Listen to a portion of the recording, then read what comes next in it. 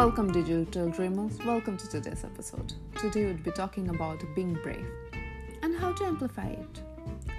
Robert H. Schuller, a television evangelist, once upon a time said, "What would you do if you knew for sure you would not fail?" I repeat, what would you do if you knew for sure you would not fail? Failure doesn't bring joy to anyone. But I like this thought-provoking questions. But my take is, take this question and add a sub-question to it and ask yourself, now, would I do the same thing even if I fail? Just have patience and listen to me. Fear of failure often becomes roadblocks. And for me, personally, it also had become a driving force into working hard. It might be me, but it had happened. I admit fear can hurt, but fear can also help. I believe for people who is willing to play the long game of life, being brave is not the absence of fear, but the ability to persist in spite of fear of failure, or actually failing. We need to remind ourselves, paraphrasing Lana Del here, being brave means knowing that when you fail, you don't fail forever. Even in failure, there are lessons to be learned. Learn those lessons, make yourself better, be confident. We all experience fear in many forms. We are fearful of rejection and hesitate to talk to strangers. But it's get extended us from being fearful or asking to express ourselves fully to our near and dear ones as well. I was fearful of launching this podcast at first, thinking, what if no one listens? And kept stalling this project for 2 months. But finally, fortunately, the curiosity won over the fear. The curiosity, what this journey would be like. And I genuinely believed in the concept, and I know my research is strong. I was like, whatever happens, I will give it a try. I took it as a personal creative challenge, a passion project for mine. It says a ship in harbor is safe, but that is not what a ship was designed for. I don't know the source, but I love this quote. Braveness can take many forms. We can be brave at many things in life and simultaneously cowardly at few. I have certain situations drawn out or chalked out and kind of ask myself a question. The first question I asked myself and wrote down the answer was what are my metrics of success?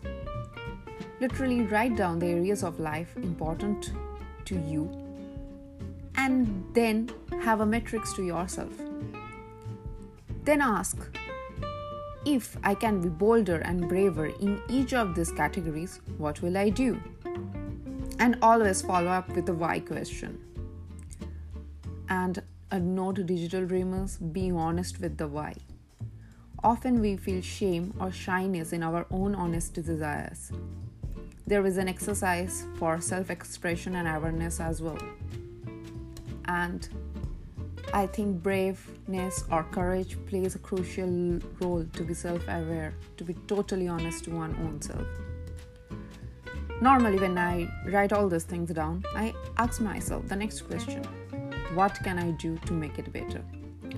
This is a question one of my friends asked me to ask if anytime I feel stuck or I feel that I'm not reaching potential. It can be any field of life. It can be fitness, it can be work, it can be personal relationship, it can be business goals, it can be anything. My friend asked me to just say, if you are stuck, ask yourself, what can I do to make it better? Whether I'm winning or losing, doesn't matter. To keep brave mindset, it takes work, like everything. At least I can say that for me. I kind of like creating systems or processes around me to get inspired when I start feeling fearful or feeling demotivated. It's a human condition. It will happen at some point. I read about like stay positive, always positive. Yes, staying positive and optimistic help, but it's not realistic. In life there will be difficult time, and we don't have just one emotion feeling positive. As a human, you will feel anger, tears of sadness, joy, and many other emotions. They are there in place for a reason. It's not that you should not feel sad or demotivated. It's like if you feel sad or demotivated, do you do anything to change that state? That's more important to me and more relevant to me. It can be writing, reading an uplifting book, exercise, dance to your favorite song, or look into work of anyone you deem as your hero. A hero or a mentor not always needed to be someone you personally know. At least when you are starting out, some of you will not be lucky enough to know someone on those fields. I was not. But if we manage to get someone, that's great. But if that's not an option, just take a leader or a hero who inspires you and study and deconstruct their ways. A mentor of mine told me no success stories are exactly the same. Everyone's journey is different, and I agree with him. But often there are certain ways of life successful people will follow in there. It's kind of the mindset they have. They are most of the times not scared of failing. At least their successful ventures came after a lot of failures. Take many examples. They show up to the task consistently. That's something I definitely believe. You have to be consistent. You need to have discipline. And be brave in the toughest of time. The thing is, in reality, most of us don't love those sort of questions, as they really are thought-provoking and require self-reflection. Sometimes being honest with oneself takes a brave heart. Going for things one genuinely like to do takes braveness, and if you like something you do, chances are you will be better at it than the other things. At this point, you can ask yourself another question: how can I be brave creatively? Basically, my point is play around various questions and ask constantly yourself what you can do to be better, be more creative. And you can be more creative, you can be more successful if you are brave enough to take action. In any situation, if you feel stuck at any area, you can ask yourself, are you being comfortable? If the answer is yes to the question, then ask, what one brave thing can I do to change the status quo? For example, if you want to have more money or raise in job and you are fearing to have a conversation with your superior, that's one action you can take to have an honest conversation and ask for a raise you deserve. That's a very basic example, and a lot of people will relate to that.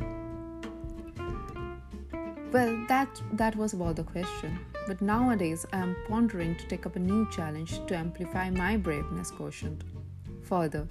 And it's inspired by Coco Chanel's quote, which states, "The most courageous act is still to think for yourself aloud." I repeat, the most courageous act is still to think for yourself, full stop, aloud. So, thinking about yourself, the courage to think out loud, especially if you are in a room of people.